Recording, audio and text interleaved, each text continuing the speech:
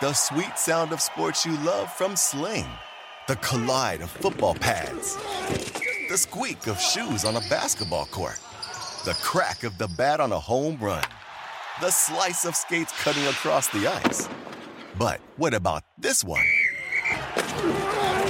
That's the sound of all the sports you love, all at once. Starting at $40 a month. Experience it all live with Sling.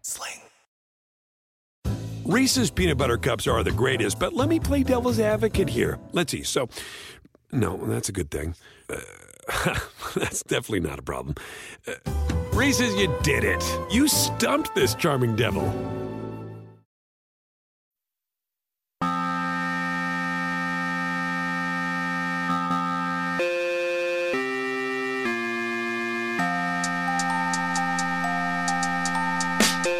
Hello everyone, and welcome to another episode of the TakeCast. My name is Davis Maddock. You guys can find me on Twitter at Davis Maddock. In this episode of the show, I am joined by Danny Kelly from The Ringer. We, of course, discussed his beloved Seattle Seahawks, Russell Wilson, Geno Smith, the draft selection of Zach Charbonnet, and then got deep into the weeds of the running back fair pay issue, NFL running back contracts, when running backs should declare from college, and really got deep into the weeds on that. Enjoyed the discussion. Always enjoy talking to Danny. You guys should make sure to follow him on Twitter at Danny B. Kelly. Make sure to engage with his work over on The Ringer. If you enjoy this program and want to support it, you can subscribe to patreon.com/takecast for bonus episodes of the show and more. You can also support the show by leaving a rating or review on iTunes or wherever you listen to podcasts, or just telling someone about the program. Let's go ahead and get into it. All right, everyone, welcoming into the show, The Ringer's very own Danny Kelly. We're going to chat a little bit of NFL, the NFL and workers unions and the power of the worker is sort of at the forefront right now as SAG is striking. You know, I think it's all sort of interesting out there in the consciousness. But Danny, we are here a year ago today. Everyone thought the Seahawks were going to be the worst team in football, and now everyone's kind of jazzed about the Seattle Seahawks. Geno Smith has been stated as the third best quarterback in the NFC. Kind of believe it's true. And really, what I find most interesting about the Seahawks is they're really the only team that the only team that I view as being successful who is philosophically different than all. You know, Mike Vrabel and Bill Belichick might be philosophically different than all the play callers right now, but they were not able to show that their philosophy was right in such a clear way. Because that's the interesting thing about Pete Carroll, right? Is he basically said, Russ, you're wrong. And it looks like he's very right. I know this was such a big bet for him coming out of that, like him and John Schneider. So Pete Carroll and John Schneider, from some of the reports that we've seen, basically Russell Wilson went to the ownership and tried to get them fired more or less. It was more or less him or them or me kind of deal. And the Seahawks ended up choosing Pete Carroll and John Schneider over Russell Wilson, which ended up looking like a very prescient decision because Wilson went to Denver and now it looks like he's washed, or at least certainly not what he used to be, in terms of like the way that he can elevate a team. So, yeah, I think it's very interesting. Going into last year, I remember thinking the Seahawks were not going to be as bad as everyone thought. Like there was people talking about them getting the first overall pick and, winning 2 or 3 games or whatever. I was one of them because I philosophically, the thing that always tilts me to oblivion about Pete Carroll is this. It's the secret number thing. It's the 53. It's the Bill Walsh secret number that if you get 53 rushes plus completed passes, like that's what you're trying to aim for every single game. And it just, I'm just like, oh, I cannot have this, but it does. There's a little bit of the special sauce to, there is just something about an offense that keeps the ball moving forward, especially if you are limited in talent one way or the other. And the Seahawks are not really limited in firepower. Penny and Walker are out there, ripping off 60-yard gains. You have DK Metcalf, you have Tyler Lockett. It's just, it's just so frustrating because they really, so much of their offense is built off of the shot plays, which actually was a criticism of Russell Wilson, that he was, that a lot of it was, those moon, you can close your eyes and you can see those moon balls. Yeah. to Tyler Lockett. And, explosive plays are basically at an all-time low in the NFL. It was a 10-year low in average depth of target. Meanwhile, league-wide, I think league-wide completion percentage almost got to 70% last year.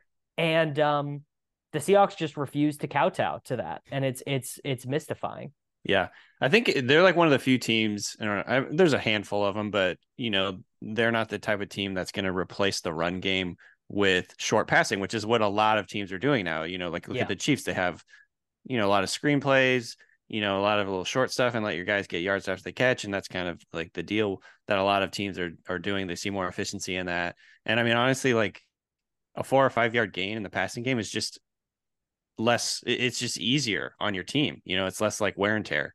But at the same time, like Pete Carroll going back forever, even back to like his USC days, he's always sort of espoused this idea that you have to let I wish I had the exact quote, is essentially you have to beat the crap out of the team you're playing. Like they have to feel that they've played you.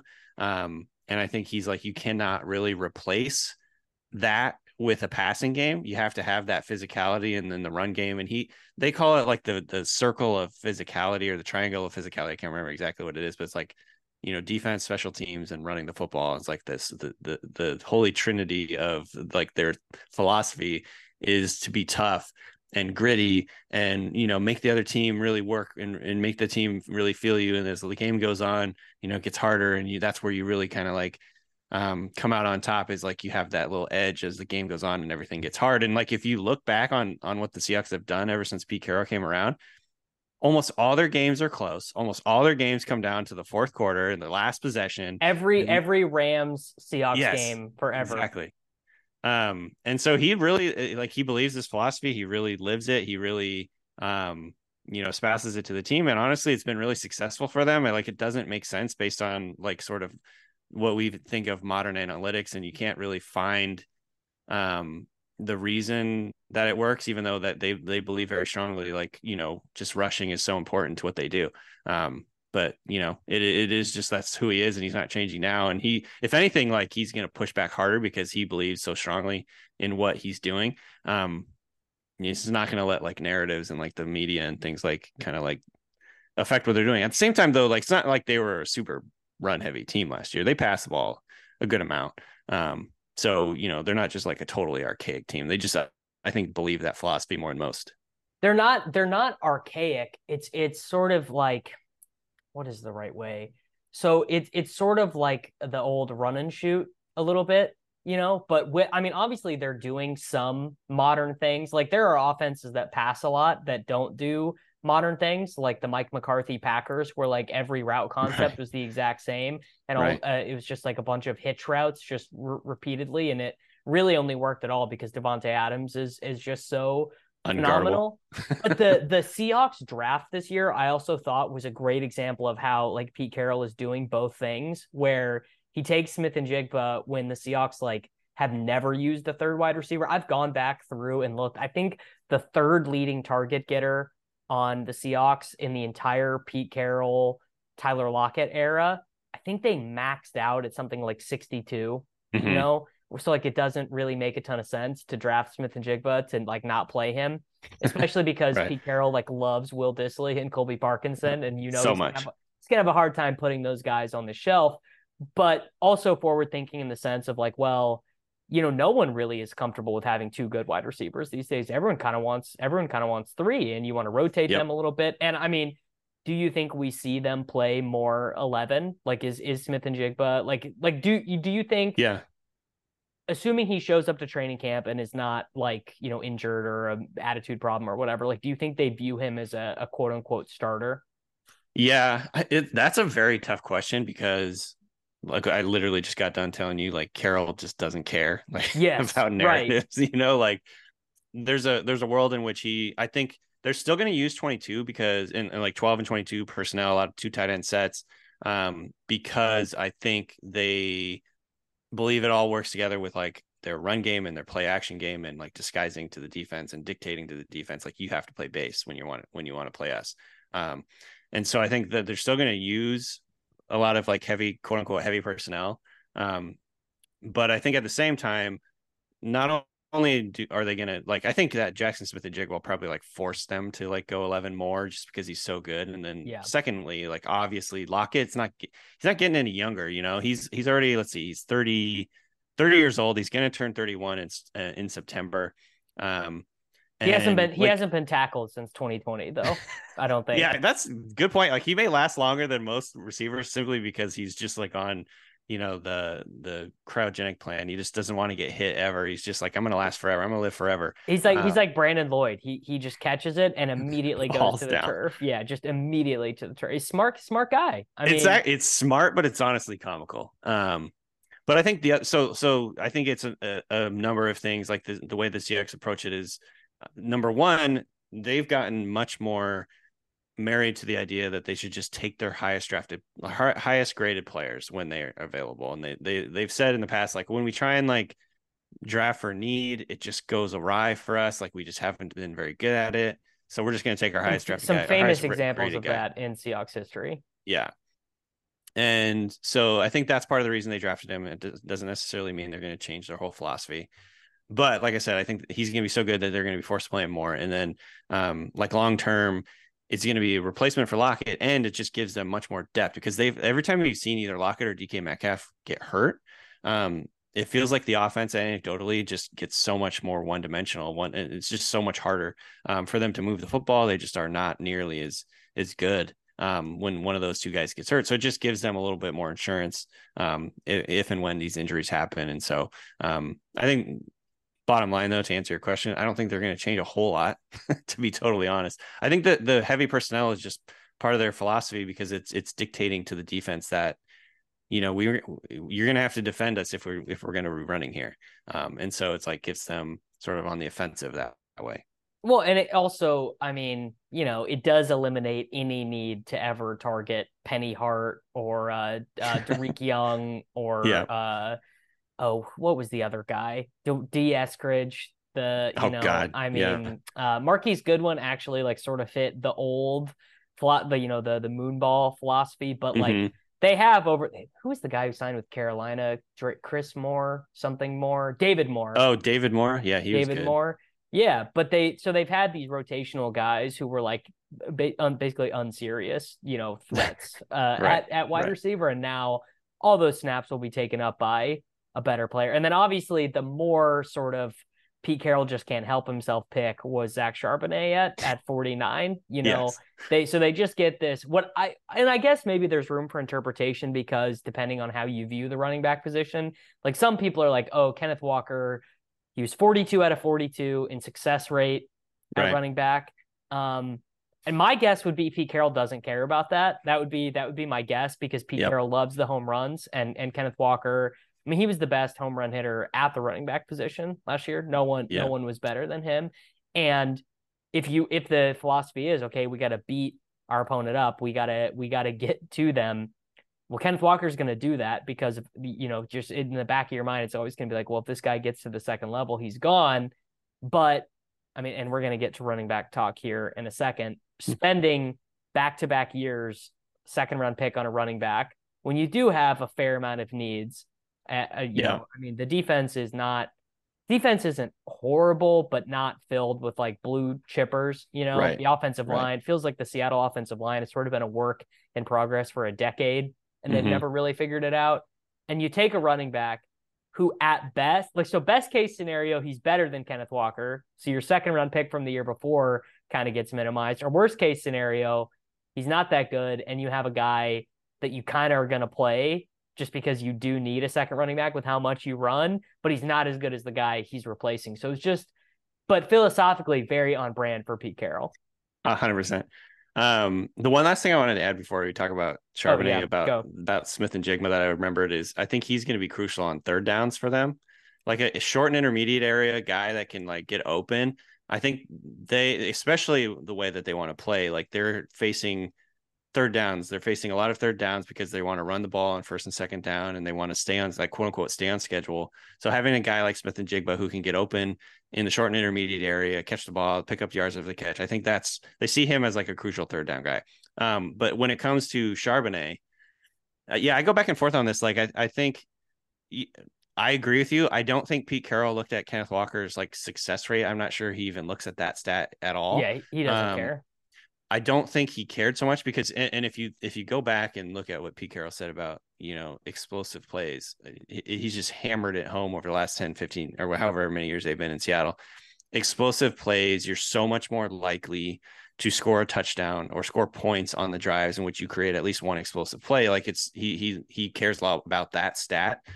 So getting explosives in the run game is huge to him. And Kenneth Walker, like you said, is a home run hitter. Like he's going to take a few losses because he dances around, he tries to reverse the field and stuff, and that'll happen.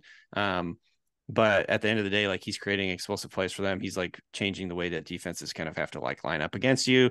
This is the same reason they picked Rashad Penny in the first round all those years back, I think, is because he's an explosive play creator. And man, we saw flashes of it. I was going to say, really... to be fair to Rashad Penny, he sort of did meet his end of the bargain. He just couldn't keep his body healthy. Couldn't stay healthy. Just really unlucky, honestly. Right. And so, there was definitely times where I'm like, oh, okay, now I see why the Seahawks were so excited about Rashad Penny, because he was just, I honestly, and I comped him to it. This is probably like a little too much, but like he reminded me of Deebo Samuel, the way he's just like a thick boy running around there with tons of explosiveness. Like he's just an explosive play waiting to happen. So I was a little bummed they let him go, but that's the point, is they let Rashad Penny go. I don't think they could rely on him. They didn't find him reliable. And they also let Travis Homer go. So they literally had nobody behind Kenneth Walker, like DJ Dallas, who is, he's a backup. They've been very loath to play him. Like I remember there was a game where Homer got injured and they were like, can you please come back in and play? Like literally he was like, it's like Travis Homer and Penny got injured in the same game. And it was just DJ Dallas and Nick Bellore. And they were like, Travis, please, please come back in and play. And he did, because they really don't want to play DJ Dallas that much. Right. I think that's just how, they felt about their running back room, is like, we have Kenneth Walker, who we love, but we have no one else. And we want to and Kenneth Walker, by the way, got banged up last year. I think everybody recognizes that running backs are just point blank going to get hurt, going to get banged up as the season goes on. It's like a very physical position. They wanted to have a guy that they felt could keep the offense going. I thought Charbonnet was pretty explosive as a running back. So offers a little bit of that. I don't think he's nearly as talented of a runner as Kenneth Walker, but he's like a sort of meat and potatoes guy. He has the speed to create explosive plays. He can be a little bit of a factor in the passing game, but I really think they just saw running back as a strong need because they didn't have anybody else behind Kenneth Walker. And the Seahawks are the Seahawks. They're going to be willing to sink high end, draft capital into these guys because that's their philosophy. That's what they believe these guys are, worth it to do that. And so, I didn't read into it too much with the success rate thing. I know that that's certainly a factor, and Walker has to get better about not trying to dance around too much and just pick up the hard yards. He probably will, right? So we think of running backs as being like, okay, well, you come in the NFL and you're about as good as you're ever going to be as a rookie. And then you just sort of athletically decline after that. Like by the end of your rookie contract, we don't care about you at all. But wide receivers generally get better after year one. Tight ends get way better after year one. Quarterbacks are horrible. The amount of rookie quarterbacks who have come in and been really good is very low, Hardly ever. Yeah. So it would stand to reason that Kenneth Walker will learn more about being a good NFL running back, year over year. Yeah, exactly. I think it's just logical. He'll understand what he's supposed to do more. He'll understand the reads more. So I think, I'm still very bullish on Kenneth Walker. I do recognize that Charbonnet is probably going to steal some of his thunder when it comes to the passing game and maybe even around the goal line. So obviously that matters in fantasy. But at the end of the day, I think Walker is the clear cut, lead guy or whatever, however you want to say it. He's the starter. But I think, at the end of the day, this is the Seahawks. They've taken second rounders. They took a second rounder with Christian Michael, with CJ Procise going back. They've spent second rounders. They've spent high end capital on running backs, and this is just kind of how they are. These are very on brand. This is the back end of my dynasty teams for the last decade. It's whatever running back has been kicking around on the Seahawks depth chart. Oh, and I guess the last really interesting element is Geno Smith, right? This total reclamation project. Who, it would obviously depend on who you would ask their perspective on if Geno Smith was ever really given a fair shake. I mean, his one, we thought he was going to be a first round pick. He fell out of the first round entirely. Sort of the progenitor of this stereotype of the guy who shows up in first round mock draft. Drew Lock, actually, funnily enough, given that he's a Seahawk, sort of this guy. We all expect him to go in the first round. He doesn't. There's the great shot. He wore a yellow suit to the 2013 draft, and I remember him looking forlorn in this yellow suit in the green room. And so, gets in a fight in the locker room for the Jets, goes to back up Eli Manning. The Giants panic and they start him in a game to end Eli's consecutive start streak. And so everyone's mad about this. Everyone hates him. Just sort of a really weird career, which I think led to everyone doubting him because they just didn't see I don't know. What do you think the Seahawks saw? Do you think they actually thought Drew Lock versus Geno was going to be a QB competition, or were they expecting Geno to just be Tyrod Taylor, just totally to be there as a backup? Yeah, no, I don't think even the Seahawks knew. And Pete Carroll's more, I think he's even said it like verbatim, like we didn't know what we had with Geno. And if you look at the timeline before last year, they kind of dragged their feet on re-signing Geno to be their back, like to be like not their backup, but like to be in the competition. I want to say it lasted until like middle of August or something like that. I can't remember off the top of my head, but it was like he was a free agent for a long time and they weren't signing him yet. Like there was like some haggling going on. I think they got him for like 1 year, $3 million or something ridiculously low. And so, it was it's kind of funny. He wasn't even bad in 2021 when they went to him, right? Like he had 5 touchdowns, 1 interception, 68% completion percentage in 3 starts. Like he really wasn't bad. Yeah, he flashed for sure. And I think, but at the same time, like he didn't have a lot of suitors in the offseason because he came back and signed for very little with the Seahawks, and they didn't sign him right away, and they didn't seem to make him a priority. And from what I heard at the time, the Seahawks wanted Drew Lock to be the guy, and Geno essentially was like too good for them to do that, to go that route. And he had and Geno, by the way, from what I understand and heard, is that Geno 100% had the locker room on his side. Like the locker room loves him. That totally makes sense. Yeah, not that they hated Drew Lock necessarily, but just like everybody loves Geno. Like Geno is the veteran. He's a really confident guy. He obviously knows the offense and was able to run it really, really well. So yeah, I think, the Seahawks didn't even really know what they had in him. And then when he came in and did what he did, it was like even surprising to them. So yeah, I think, it was just one of those things. It's a very weird situation that you hardly ever see. I think quarterbacks break out or quote unquote break out when they're 32, but I mean, is there anyone in modern NFL history? Like, I don't know. I'm sure there's someone Steve from like Young, maybe like when he was like 29, but everyone kind of knew he was good, right? Yeah. So not really though. Not that I can think of. And of course, like Gus Farrat, is that a thing? Or Daryl Lamar? I want to say there was a Raiders quarterback who did this in like probably. The 90s. Yeah. If you go back a couple of years, the Vikings quarterback whose name is escaping me, he's Case Keenum. Yeah, Case Keenum I think is maybe one of the like better examples, and he definitely like faded after that. And so it's definitely Rich Gannon. Rich Gannon was ass and then won the MVP for Oakland at 37 years old in 2022. Yeah, that's random. But at the end of the day, like bottom line, it's very uncommon for this to happen. And this basically usually because it's so hard to win a starting job in the NFL, teams are not wanting to build their team around a 32-year-old guy. Like usually they have other plans. Either they're developing a young guy or, trying to, get a mid-tier veteran to like be the starter that's already been a starter. They're not like starting from scratch with a 32-year-old guy, And so just the normal lifespan of quarterbacks is like, if you don't break out within the first few years, you become like typecast as like a backup, And so, it's one of those situations that makes you wonder how many really good quarterbacks were out there that just got sort of like shoved into this backup role throughout their whole career. And like, could they have been really good if they had an opportunity to be a starter a little bit later when they learned and got better and sort of just became a better pro? Like how many of those guys would have panned out and been good pros, but you never know.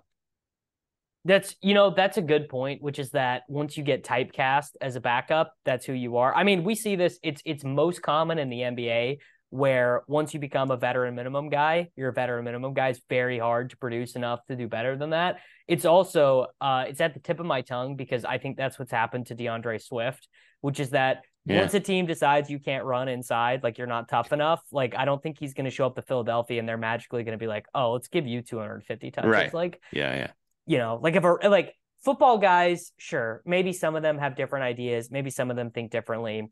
But if your running back coach, Deuce Staley, funnily enough, he used to be a Philadelphia Eagle, is like literally on Hard Knocks being like, I need you to be tougher. I'm begging you. I'm literally begging you to just It's a get bad look. tackled one Yeah. time. And Yeah. Swift's like, yeah, no, totally. And then just never does it. I don't think the Eagles have this special sauce. I don't even know the name of the Eagles running back coach, but my guess is it's going to be week 2 of training camp. And he's going to be like, dude, are you serious? Like we talked about this, and Swift's gonna be like, I do my thing, man. Yeah. 100%. Yeah. You just kind of fall into these categories. It's like almost like a trope or something. But yeah, I think, with Geno, we probably won't see this ever again, or maybe like something similar. It's very, very uncommon to see this type of thing. And again, like I said, I don't think the Seahawks even really wanted it to happen. Because they wanted Drew Lock to be the starter. They traded for him. And I think they really liked him when he was coming out of the draft like a couple of years back. And they wanted to develop him and have him be the guy. But yeah, to circle all the way around, like, I don't think, talking about coming into last year with everyone thinking the Seahawks were going to be bad, like no one expected Geno to be what he was.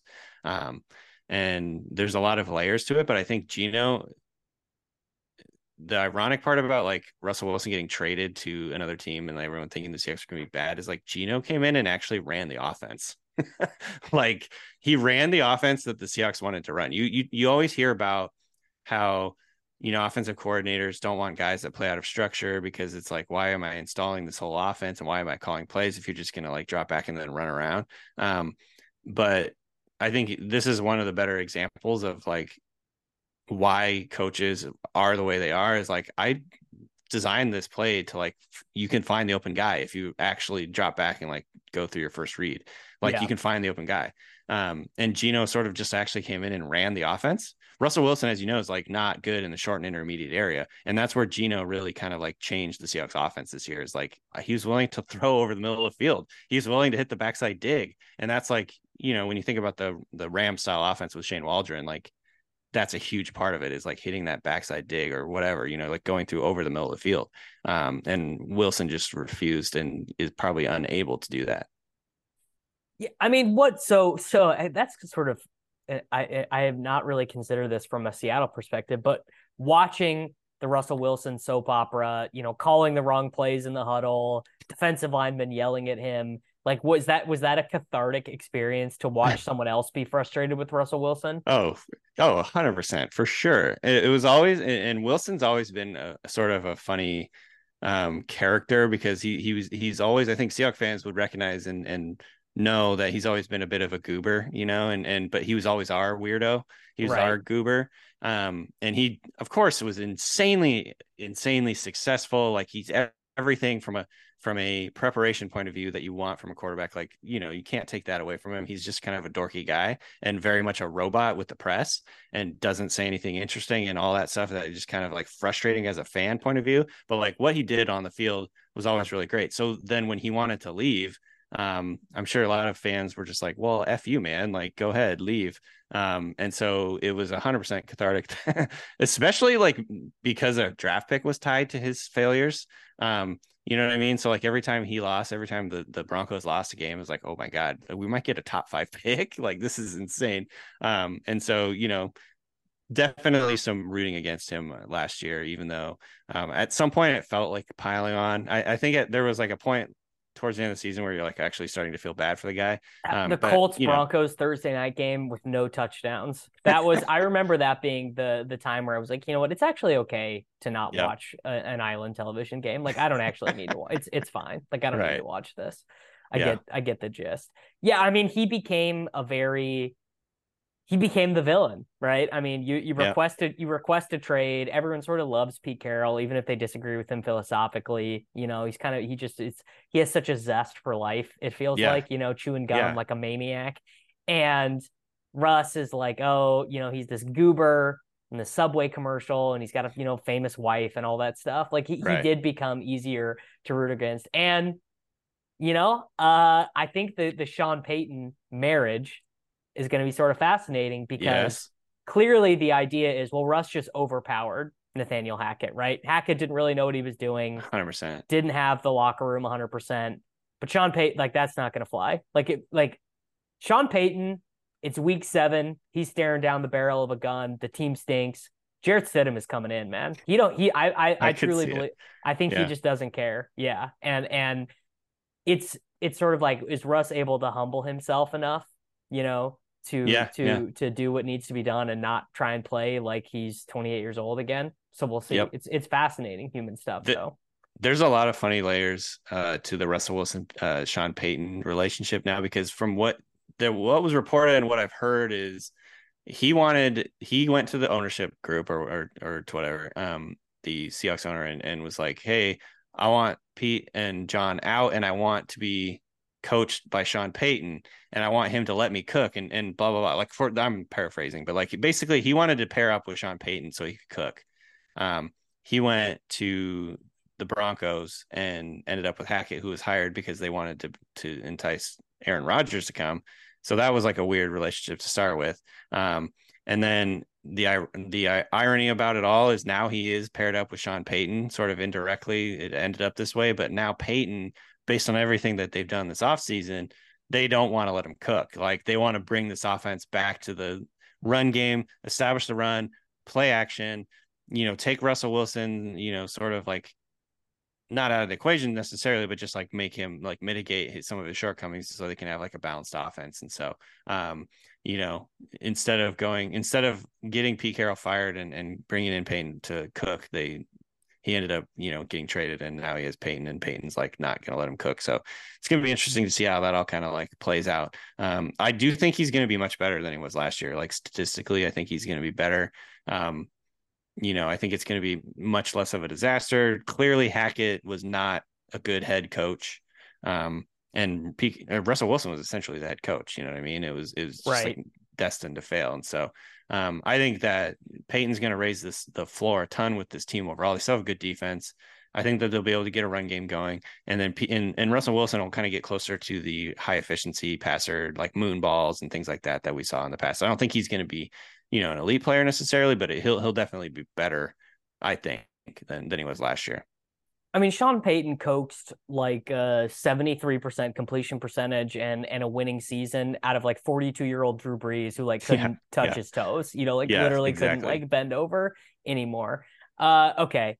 So we got to talk about this running back stuff, because I find it's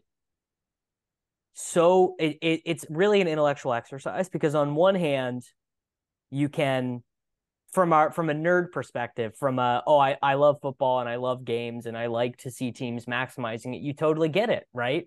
Like, yeah, why would I pay Josh Jacobs all this money when I can have Zamir White do 80% of a Josh Jacobs facsimile for nothing, right? It's totally that, the capitalist business, which is in such a sick way has come inside sports, right? It's especially NBA fandom is the worst, where like more of the discussion, if you follow the NBA, which I do, you spend so much more time being like, well, you got to, use early bird rights, and they have this $10.8 million trade exception. Like, it's all transactional. Yeah. It's just so nitty gritty, like contract stuff, right? Yeah, like so little, because it's kind of boring to admit about, not boring, but it is at the NBA. It's like, well, the team with the best player is going to win a huge chunk of the time because there's only 5 guys on the court, and so it's more interesting to talk about Markieff Morris's early bird rights, or what, I guess not early bird rights for him, like what, stretching and waving Markieff Morris at this point, while also being like, well, it's pretty unfair that Josh Jacobs gets the ball 30% of the time when the Raiders snap the ball, gets hit, tackled very hard by 300-pound dudes 20 times a week, and they just tell him to go kick rocks. You know, there's a lot of things that have been proposed. Most of them are nonsensical. Most of them don't work. This was my first idea, is that rookie running backs get 2-year contracts. So if you're designated as a running back when you're drafted, right? Let's say in this theoretical world, the team has to fill out the designation, or a player does. A player and their agent gives a designation. If you're designated as a running back, your rookie contract, or a 2-year contract with a player option for a third, maybe just like, so like say you're Dearness Johnson, your career doesn't really work out. You'd like another year of making the rookie minimum. You can opt into that. What is your gut reaction on that? I mean, yeah, I think my first reaction is wondering how that would affect where they're getting drafted. Like, would that mean they would all go later? And all of these solutions, the ultimate thing is that teams basically never take them in the first round. Yeah. Probably don't even take them in round 2 or round 3. They probably all go later. Yeah. So Mina Kimes said this and summed it up on ESPN the other day, like really well. And I'm stealing from her, but like basically, yes, the 2-year deal, I think it makes a lot of sense. In addition to the idea that maybe the NFL changes the rules around how early they can come out of college, because right now I believe it's like you have to be 3 years out of high school before you can even go into the draft. Yeah. And so these guys are wearing down their bodies in college when they are ready to play in the NFL. You know what I mean? And it's like sort of like artificially holding them back. Now you can make money with the NIL deals, which is great. So that changes. It might go the other way, right? So I have a buddy. Stay longer in college. Yeah. Well, I have a buddy who was a running back at UAB when Jordan Howard was there. And he said that, so Jordan Howard left early, right? And he said, no, that totally the move would have been for him to stay, transfer out of UAB for 1 or 2 more years and get, whatever. Oh, Alabama wants me, Florida wants me, or whatever, and I can get $5 million for doing that. Why wouldn't I stay for another? Yes, exactly. Why wouldn't I stay for another year? What would be if I'm starting my clock of actually decreased earnings, because the 4-year contract you're going to get regardless, pretty much, right? Right. And I guess you take on some injury risk, where you wouldn't get drafted if you tore your ACL. You wouldn't get drafted as high if you tore your ACL, but that's more money than you would make if you were a 7th round pick. Exactly. And the more you think about it too, is like if they change the contract structure for running backs and they start falling further in the draft, like there's a money and allotment for each draft slot, you know what I mean? So they're making less money on their first contract. And then does that motivate them to stay longer in college? And there's just all these different like potential side effects to like changing the rules. But at the end of the day, the bottom line is running backs are unlike any other position because they peak so early. They peak during their first contract, and then basically just because of the wear and tear, because they're getting hit so much, by the time they hit that and point there's only one of them on a field at the time. Like it's not the same thing as being an offensive lineman where there's 5 of them, because I've seen other people say this, that actually the most underpaid position is interior offensive line, but you have 3 of those guys on the field, right? So if you have 4 of them, you can't replace 3 of them, like even if you have 5, which no team has 5 interior linemen that they like, right? But your Josh Jacobs holds out. Okay, we got. We'll just go with the next guy. Yeah, we got Zamir White, we got Brandon Bolden, we got Amir Abdullah. Like whatever, it doesn't matter anyway. Yeah.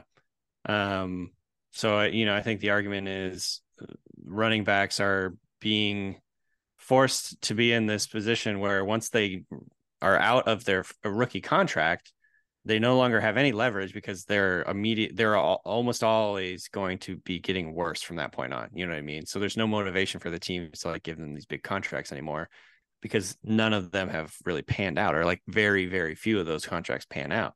And so from the team point of view, like, why would they do that? They wouldn't want to. Like, it's the smart thing not to do that. So, but it's just like, it's just very unfair to the running backs because by the time they hit 25, 26 or whatever, they're on the downturn of their career versus most other positions are starting to like really hit their stride, especially quarterback, pass rusher, tight ends, receivers. They're still in the peak of their career where they're going to, potentially put out the highest production in those years, whereas running backs are almost always just on the down slope of their career just based on wear and tear. But I think there's other parts of it too where just from a aesthetic point of view, like running backs are so fun. Like it seems like, there should be more done to like make them a higher focus, like make them a special case, I guess, in the league. Obviously you're trying to think of reasons why a league would actually do this, but like running backs are like they carry the ball so much. They touch the have football. to, at this point, the GMs know that, I mean, because so much of what the GMs do like relates to like public opinion. They could say it doesn't, but it totally does. And now, thanks to nerds like us and they get stuff, roasted. Yeah, it's like, oh, you gave Austin Eckler a contract extension. What a loser! Like, just play Josh Kelly. It doesn't matter, dude. Yeah, which is so fair from what their job is trying to do. Their job is trying to build the most efficient 53-man roster possible to win a football game, and so unfair at just a compensation level, just a like literal workman's comp. Like, think about any job you've ever worked, the guy who is doing the brunt, the guy who is actually doing the most work, if you think about it as like an office job, like I guess it's hard to compare with like sales or something, but I don't know, the guy who's your IT guy who does like all this work to set up the network security and everything or whatever, like that guy does a ton of work. That guy should be paid for not just his relevance and importance to the company. Like, maybe another IT guy could do the job, but it's still work that has to be done, right? Right. You do still have to run the ball. You do still have to get tackled. And where I ultimately landed is that it's not possible in this CBA, like this collective bargaining agreement. So what the change is going to have to be is in the next collective bargaining agreement, basically, there's kind of have to be a running backs union to be like, there has to be some sort of stipulation that we get a mandated bonus. I think this was another idea I had, is that like, if you get 200 touches in a season, you get a bonus that doesn't come out of your team's salary cap, or maybe it does. It's part of like the TV money, profit sharing. Exactly. Yes. It's literally part of the profit sharing, where like, if you literally get tackled that many times, you get some sort of financial bonus, because the teams clearly don't want to pay it. We have all this research about like blocking matters more and yada yada and all this stuff, but it just is, for a sport that has so much money, and for what we know about CTE and concussions, and I mean, and not even that for running backs too. It's like running backs are going to walk nasty the rest of their life because their legs and you ever seen like a running back's foot? It's like all messed up, you know, and they should be properly, and it's not even, so much of this conversation is about Josh Jacobs and Barkley and stuff right now. But how about like Cam Akers, or Rashad Penny? Like Cam Akers, like just these guys who have gotten beaten up, injured, and they just like, well, I want my next paycheck, so I got to show up to work, and those guys deserve to be compensated for that. It's a weird, it's just like a weird dilemma, I think, because I can't remember or can't think of it in another sport where it's been like this, where you have guys that are such a focal point of an offense, and literally like these teams are giving these guys the football 200, 300 plus times a game or a season, and you're touching the football. Very few players actually touch the football, during the course of a game. And it's such an important part of it. And yet they are being paid, less than kickers. And it's just like the most fungible position. So it's very weird. Like, what do you even do with that? I don't know what to do. That would make it better, but I would agree. Like they're getting really the shaft in terms of like how the CBA has been worked out and how the contracts have worked out.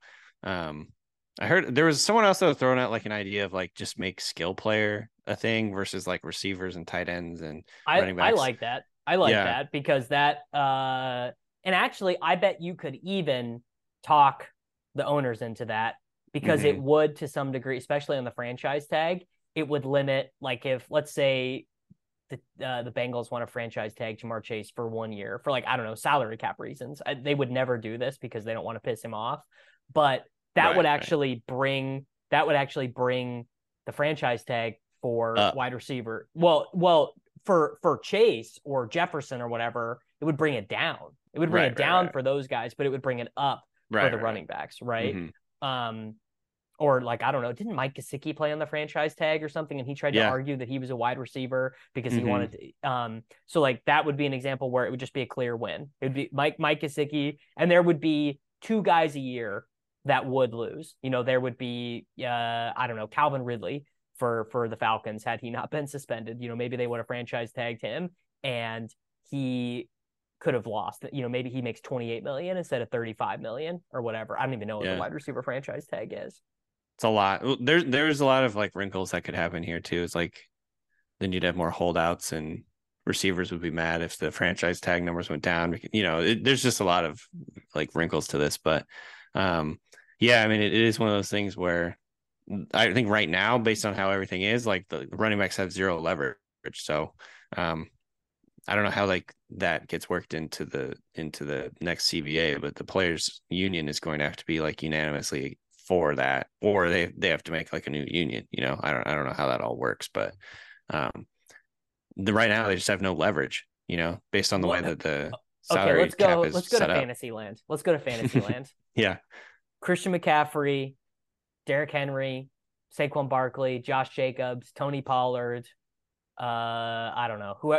Throw your favorite running back in this. Nick Chubb. Let's say they all say we're not playing until there's a resolution to this. Like whatever, a resolution that solves this problem to some degree. Or so there is just always trade-offs, right? Like no solution will ever be perfect. There will always be trade-offs. Someone will always lose a little bit. In that, I mean, obviously this would never happen, right? Nick Chubb is on a fine contract, I think, to my knowledge. Derrick Henry, they actually gave him a contract extension. Funnily enough, the only thing Saquon Barkley ever did wrong was not getting Dave Gettleman to another year, because had Dave Gettleman been in charge of the Giants for one more year, he would have given Saquon a blank check. He would have been the highest paid running back in the NFL. So a little bit of a bummer for him.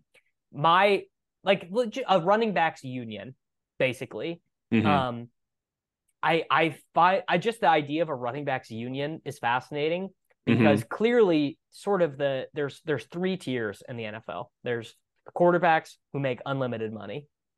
There's the high skill position players, right? So defensive ends, really good cornerbacks, really good left tackles, and there's kind of everybody else. And this happens in the NBA too, where most of what ends up happening in the CBA is all engendered towards the highest paid players because they're the ones whose voices speak the loudest. But the NFL has so many players in it, 53 times 32, like it's a lot, plus the practice squad, it's a lot of dudes.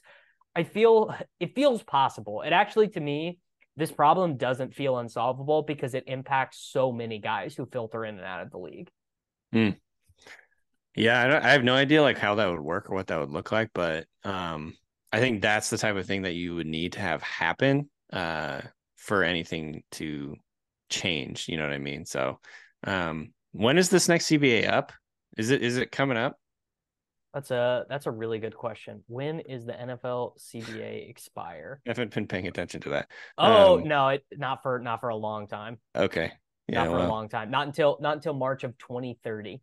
Yeah. So I remember that makes sense. It would honestly, it just means these dudes are not getting paid. Le'Veon Bell ruined it for everyone. Le'Veon Bell and Todd Gurley. Todd Gurley was basically out of the league before his contract kicked in, his extension kicked in, and Le'Veon Bell held out and then was just a disaster, an absolute disaster for the New York Jets.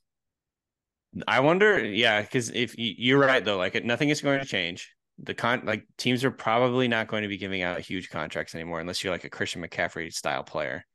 And I'm wondering if the result here is that like if you're a first round running back, if you're a first round caliber running back, are you just going to stay in school? You're going to stay because you can make more money. But then are those NIL deals like, are they guaranteed? It'd be interesting to see someone do like a money. It depends on So just to give people an example, you think of like, oh, Christian McCaffrey, he probably makes like a ton of money, right? I mean, Christian McCaffrey counts for the same amount of money against the salary cap as Jacoby Myers, like it's crazy. Literally not one person would say, I would rather have Jacoby Myers on my football team than Christian McCaffrey. Jacoby Myers would be like, Christian McCaffrey is better than me, Right. So you probably can't make $10 million a year with NIL, but I bet you can make 5. I bet if Bijan Robinson was at the University of Texas this year and he was like, you know what, I'm actually going to go to Alabama unless you guys figure this out, I bet they could come up with 5 million. Yeah. And it's going to be interesting. It's going to change the way I'm sure running backs decide whether they're going to come out or not. But then they still face the idea of like never getting, getting into the league and getting tenure and getting the pension and getting the healthcare and things like that. Like there's a lot of variables here. But at the end of the day, like, yeah, there's something has to give here because they're just, they're the guys that are getting the short end of the stick with everything. They're getting beat up the most, arguably, and having the shortest careers and making the fewest amount of money, the least amount of money. So I don't know what the solution is, but it's an interesting situation for sure, and I think some things are going to change pretty dramatically here.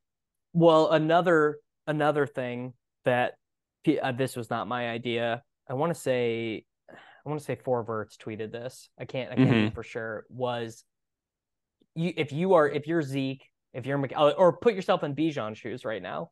Right. Year 3, you're holding out. Not year 4. Yeah. Not waiting for them to pick up. Year 3. You're good as a rookie. You're good in the second year, and you're like, I'm out. You pay me, or it doesn't matter. Or I won't play. Or I won't play.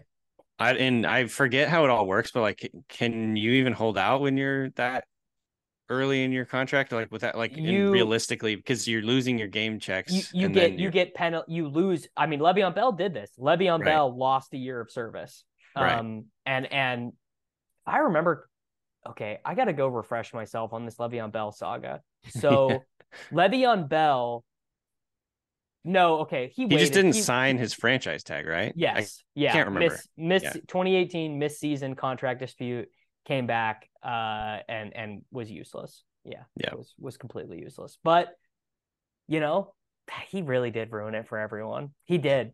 Running backs could have kept getting Christian McCaffrey money like for a long time. Right. But the actual holdout combined with basically proving the Steelers right. Because if you go back and look at that 2018 Pittsburgh season, he held out and James Conner smashed. He had 1,400 yards and 13 touchdowns. He was really good.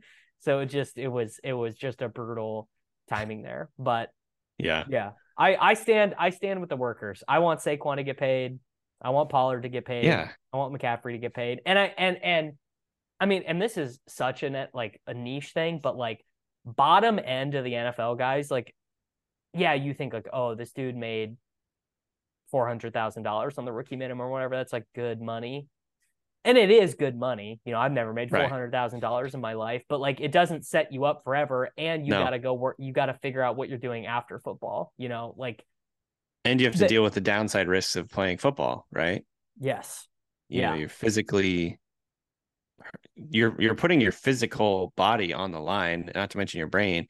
I mean, we literally just saw this. Damar Hamlin was a backup, like a mix-in safety for the Bills, right? And he literally almost died. And like, I also saw this going around at the time, but like technically under the rules of the NFL, he would have, because he was on the IR, he like made less money too on like already a veteran's minimum. And the Bills made it right because they, it was such a public thing. But had it just been, Donald Parham breaks his neck in a week 8 game against the Raiders, and like it's a sad scene, but everyone forgets about it, they totally would not have, Right. Yeah. I mean, yeah, it's just a brutal sport. And maybe I don't know, like I'm with you, like on everything. Like I want the running backs to get paid commensurate to like sort of the publicity they bring, and like they're the face of a lot of teams. You know what I mean? Like they're touching the football a lot. They're fantasy darlings. They're increasing the popularity of the sport. Yes, you can make the argument that it should be a public battle they could win, right? This should be a battle where the people would be on their side, But at the end of the day, it's also like there's so many examples of just random undrafted guys coming in and like doing well. That Deneric Prince is here to make sure that Isaiah Pacheco doesn't see a second contract on the Kansas City Chiefs or whatever. So I don't know. It's a tough one. I don't have a good answer for you. I just do think something is going to have to give because these guys are. It's just continuing to get worse. Like you know what I mean? Like Saquon Barkley can't get an extension. He's like one of the most electric, explosive athletes in the NFL. He And can't get an extension. Everyone knows him. He's famous. Yeah. He's in Subway commercials. Number two pick. Yeah. Yeah. So that's kind of wild, But so we'll see where this all goes. But it's definitely, it sucks for the running backs because like I said, they're just getting the really short end of the stick with this CBA. Yeah, they are. All right, let's wrap it up. Danny, tell the people about the Ringer Fantasy Football Guide, the Ringer NFL show, and all the awesome stuff you guys have going on over there. So yeah, check us out. We got a Ringer Fantasy Football draft guide up right now. We're going to be doing a big update on it really soon. I do the Ringer Fantasy Football show a couple times a week. We're going to be ramping up to 3 times a week this upcoming week, I believe, because we are literally weeks away from training camp. It's kind of insane. So yeah, everything is ramping back up with fantasy, and you can just check me out on the Ringer. I'm Danny B. Kelly on Twitter, which is arguably still a thing. And yeah, I am not on Threads yet, but I'll probably be on Threads at some point. Is that even still a thing? Are people still joining Threads? I am under no illusion that I will ever leave Twitter, so I don't even like when everyone does can I get a Blue Sky invite or whatever, it's like, no dude, I know who I am, I know what I'm about. It just stay in fear for life. Yeah, it is what it is. I'm in jail. I'm in the panopticon, like I'm in prison, everyone can see it, and there's no avoiding it, so make peace with it. Danny B. Kelly, the Ringer Fantasy Football Guide, the Ringer NFL show. Make sure that you are all listening to it, and I'll be back next week. Across America, BP supports more than 275,000 jobs to keep energy flowing. Jobs like building grid-scale solar energy in Ohio and producing gas with fewer operational emissions in Texas. It's and, not or. See what doing both means for energy nationwide at bp.com/investing in America. Reese's peanut butter cups are the greatest, but let me play devil's advocate here. Let's see. So, no, that's a good thing. That's definitely not a problem. Reese's, you did it. You stumped this charming devil.